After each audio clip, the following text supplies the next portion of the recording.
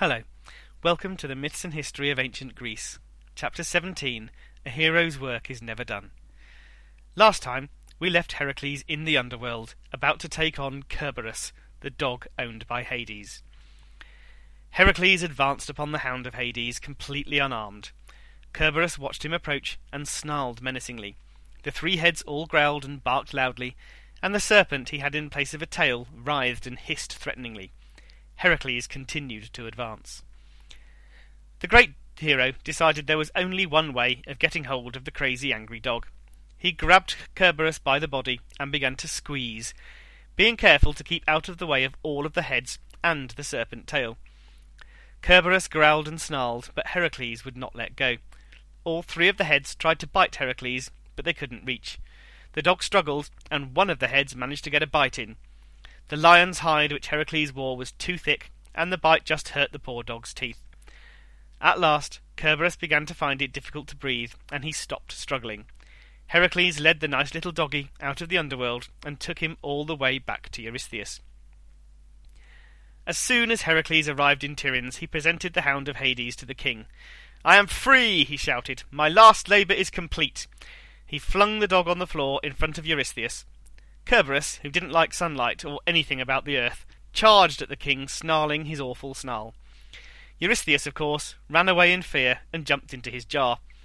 Heracles laughed and left Tiryns for the last time. He carried Kerberos back to the shores of the Styx and returned him to the underworld. At last, he was free. But a hero's work is never done. First, Heracles decided he needed to marry again and have a few more children, so there were some heroes left after he died. He learned that Eurytos, king of Oikalia, was offering his beautiful daughter in marriage to anyone who could defeat him in an archery contest. Eurytos had taught Heracles archery, and his daughter, Iole, was very beautiful. Heracles decided he was destined to win the contest, and he strode off to enter. Of course, Heracles defeated Eurytos, but the king went back on his side of the deal. He refused to allow Iole to marry the hero and sent him away. One of his 4 sons, a chap called Iphitos, supported Heracles, telling his father he really should stick to the deal. Heracles strode off and planned revenge. Before too long, 12 of Eurytos' cattle went missing. Everyone in Oikalia suspected the hero had stolen the cattle.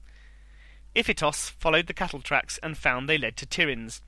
This just made him more convinced that Heracles had pinched them. Iphitos accused Heracles of the theft. Big mistake. Heracles was a hero, but as we know, he was also a man with a bit of a temper. He took Iphitos up to the highest tower in Tiryns. "Look around you," he shouted angrily. "Can you see any cattle belonging to your father? Show me where they are grazing." When Iphitos admitted he couldn't see them, Heracles got even more cross. "Then you have falsely accused me of being a thief," he roared. Heracles got more and more angry and went a bit mad. He picked up Iphitos and threw him off the tower to his death. Now, Heracles has a bit of a problem with getting cross and killing people, doesn't he? He also has a bit of a problem with grudges. If someone offends him or doesn't do what they said they'd do, Heracles wants revenge. In the case of Iphitos, though, it was very bad. Iphitos had supported him when he won the contest and wanted to marry Iole. But it was even worse. Although he had become very angry when Iphitos hinted he'd stolen the cattle, Heracles had actually stolen the cattle. He realised he'd done something very wrong, and went off to be purified of the crime. Heracles was in for a shock. He was refused purification by Neleos, king of Pylos in Messina. The troubled hero went to the oracle at Delphi to ask for advice. Even this didn't get him anywhere. The priestess refused to answer him because of his crime. "You murdered your guest," she said. "I have nothing for you." Now, can you guess what Heracles did here? Did he bow down and beg for forgiveness and advice? Did he walk away to think about how he could make up for his crime? No, of course not. He just got angry. He seized the priestess's sacred tripod and declared that this oracle was completely useless and he was going to set up one of his own. The oracle, though, as we know, belonged to Apollo. The Olympian rocketed down to earth and fought with Heracles. Zeus realised a fight between Apollo and Heracles could not possibly end well, so he sent down a thunderbolt and separated them. He punished Heracles. the oracle told him he could only be purified of his crime after he had been sold as a slave and worked for his new master for 3 years. Heracles had calmed down by now and realised he had no choice. Wearily he looked forward to 3 more years of working for somebody else. He was auctioned as a slave and bought by Queen Omphale of Lydia. All this just goes to show it pays to control your temper. And remember, a hero's work is never done. Well, things got a bit strange while Heracles was Omphale's slave. She owned him, so she could do whatever she liked with him. She really took this to heart, and she did whatever she liked with him. She demanded he hand over his lion skin and club, and she wore them instead. He, meanwhile, was forced to wear women's clothes and help other servants with weaving and spinning. This is probably not what Heracles had in mind when he was sold as a slave to the queen, but he didn't seem to mind too much. He still had time to do a few heroic things. He killed a giant snake which was plaguing the land. He removed all the enemies of the kingdom. He came across a strange man called Silius, who forced passers-by to hoe his garden for him. Heracles grabbed the hoe from the silly man and killed him with it. He also killed Lityerses, who challenged people to a harvesting competition and beheaded them when they lost. Heracles, of course, won the competition and beheaded Lityerses. After 3 years, Omphale freed Heracles. But a hero's work is never done. Heracles, of course, did not learn from his mistake. He was still an angry man. He was still a strong man. Most of all, he was still a man who bore a grudge. He decided to spend the next few years of his life getting revenge on people who had upset him. Sadly for the Greek world, there were many people that had upset him. It was time for vengeance. The first person on the list was Laomedon, king of Troy. As we know, Laomedon had promised his daughter Hesione and the 2 magic horses of Zeus when Heracles killed the sea monster threatening the city. Neither Hesione nor the horses had been delivered, and it was quite clear Laomedon was not going to pay up. Heracles gathered a small army and headed to Troy. Laomedon was in for a bad time. Along with Heracles came his friend Telamon. Heracles and Telamon had met at a feast where Heracles had blessed his friend. He knew Telamon was about to have a son, and he prayed to Zeus, "O father, send Telamon a fine son, with skin as tough as my lion pelt." The blessing was granted. Telamon's son became one of the greatest warriors in Greece, and we will hear more about him soon. His name was Ajax. Heracles and Telamon landed near Troy and led the army towards the city. Heracles was a hero, and he really couldn't be bothered with a long siege, so he ordered an immediate attack. Telamon was brave and strong, and it was he who first breached the walls of the great city. Just as he did so, he realised his mistake. Heracles may have been his friend, but war was more important to the great hero. It was clearly his right to be first into the city, and he drew his sword. Telamon knew that Heracles was jealous and cross with him. He was in danger. He was a clever chap, though, and he quickly bent down and collected some stones.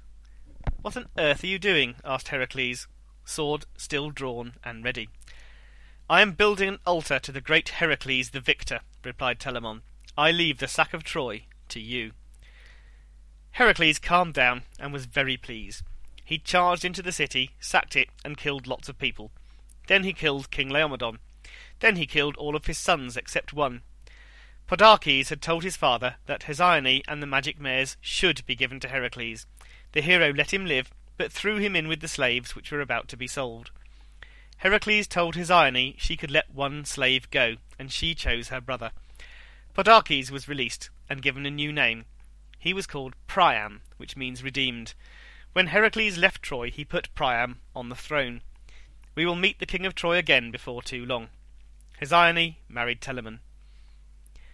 Hera still hated Heracles, and she sent a storm to blow him off course as he sailed away from Troy. Soon they were blown to the island of Kos. Zeus punished Hera for interfering with his favourite son's mission, and he punished her by hanging her upside down from Olympus on a golden chain, anvils tied to her feet. Heracles left Kos. But a hero's work is never done. Heracles had more revenge planned. King Augeas had promised to give Heracles some cattle in payment for clearing out his stables.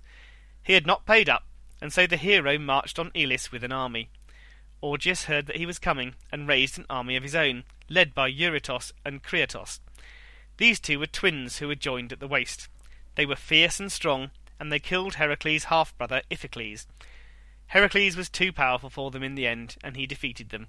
He then put Augeas and his sons to death, and put a friend of his on the throne. In celebration, he threw the biggest set of games ever held. They were known as the Olympic Games. But a hero's work is never done. The city of Pylos had helped the people of Elis in their fight with Heracles. Also, the king of the city was none other than Neleus, who had refused to purify Heracles of the crime of killing Iphitos. Heracles killed Neleus and 10 of his sons in battle. The youngest son, called Nestor, was not around at the time, and he survived, and became an important character in the Trojan War. The eldest son was called Perikylemos. He had been given special powers by his grandfather Poseidon. He could change his shape and become anything he wanted to be. One moment he would be an eagle, next he would be a butterfly or a fox.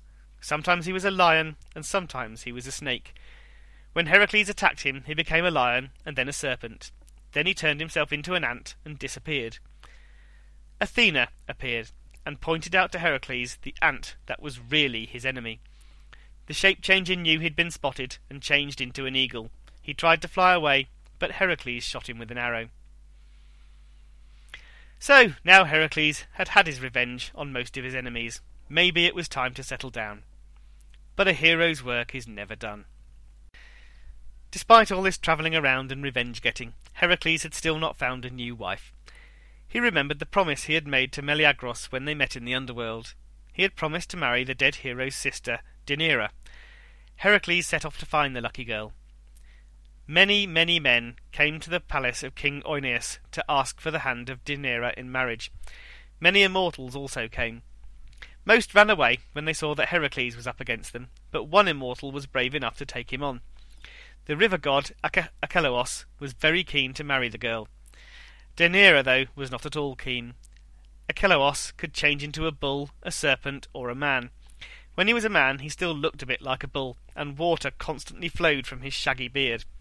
Poor Deianira would rather have died than married him. Oeneus asked Heracles why he should be allowed to marry his daughter. The hero replied he was the son of Zeus, which was a pretty good thing. He had performed 12 famous labours, and everyone had heard of him. Anyone would be happy to have him as a husband. Achelous just laughed at him and insulted him. Heracles challenged the river god to a wrestling match. Heracles may have been mortal, but he was as strong as most of the immortals. He began to get the upper hand in the fight, and pretty soon had wrestled Achelous onto his back and pinned him down. Achelous just turned himself into a snake and slithered away. Heracles laughed. "I strangled serpents in my cradle," he shouted. Achelous turned back into a bull and charged, but Heracles grabbed both of his horns and flung him to the ground. He hit the ground so hard that one of his horns broke off. Achelous slunk away in shame. Heracles had won. Heracles and Deianira married and settled in Calydon, where they had plenty of children, including Hylos, their eldest son. Trouble was never far away for Heracles, though, and it was an unfortunate event that forced him to flee his new home. During a banquet in the palace, one of King Oeneus' servants annoyed Heracles. Heracles, being Heracles, got cross and struck out at the young man. He didn't really mean to hurt him, but he was so strong the servant dropped dead. Heracles was forced to flee from Calydon, and the couple settled in Trachis. On their way to their new home, they encountered the centaur Nessos. As we know, he was one of the few centaurs who had escaped when they last encountered Heracles. He was acting as a ferryman across the river Eunos, and he offered to carry them. Heracles said he was far too strong to need help crossing the river, but he would pay Nessos to carry his wife. Deianira hopped onto the centaur's back, and they started across the river. Halfway across, though, Nessos attacked her. Heracles saw what was going on and shot the centaur with one of his arrows, tipped with the poisonous blood of the Hydra. As he lay dying, the centaur got his revenge on Heracles. He told Deianira to gather some of the blood from the wound around his arrow wound. "The blood is a love potion," he said. "If you ever feel your husband no longer loves you, then you should feed him some. Never again, once he's had the potion, could he love another woman." Deianira carefully collected some of the blood and took it with her on the journey to Trachis. Heracles and Deianira lived peacefully in Trachis for many years. During this time Heracles carried out great heroic deeds. But a hero's work is never done. Well, actually, a hero's work could have been done. He could simply have had a nice life with his nice wife, but he was Heracles. Eventually he realised he hadn't had his revenge on anyone recently, and so he decided to have some more. This time he chose Eurytos, who had gone back on his agreement that Heracles could marry Iole. Off he set with an army to Oikalia. He didn't have much trouble defeating Eurytos, and he carried off the beautiful Iole. He brought the poor girl all the way back to Trachis. And this is when his fate was sealed. Can you guess what happened? When she saw the beautiful young Iole, Deianira was jealous. She looked at Iole and knew that Heracles would fall in love with her. She had to do something. Then, of course, she remembered Nessos. She reached up to her top shelf and took down the jar which contained the centaur's blood. Convinced it was a love potion, she devised a plan. She smeared the potion all over the inside of a fine robe and sent the robe to her husband. Heracles received his present, and he thought it was great. The next day, he and Hylos were to go up to Cape Canion and make a sacrifice to Zeus. Heracles decided to wear his lovely new robe. As soon as he put it on, he cried out in pain. The Hydra's poison began to eat into his flesh. Hylos dragged his father home and raged at his mother for what she had done. Deianira killed herself when she found out. Heracles was ready for death. He had a funeral pyre built and lay on it. He asked everyone to light it for him so that he could die and be released from his pain, but nobody would. Maybe they didn't want him to die. Maybe they were so scared of him that they were too frightened to do it. Eventually, the Argonaut, Poeas, king of Marlis, agreed to light the fire. Heracles, very grateful, gave the king his bow and the poisoned arrows. Poeas gave them to his son Philoctetes. This young man would also have a part to play in the Trojan War. At last the fire burned, and Heracles was about to die. Unlike every other mortal, though, he was pulled up to Olympos. Hera forgot her hatred of the son of Zeus, and she welcomed him to the home of the gods. Heracles became immortal, and married Hebe, the daughter of Hera. Zeus set an image of his son in the sky, where it became the constellation Hercules. So, we have heard the story of the greatest hero of them all.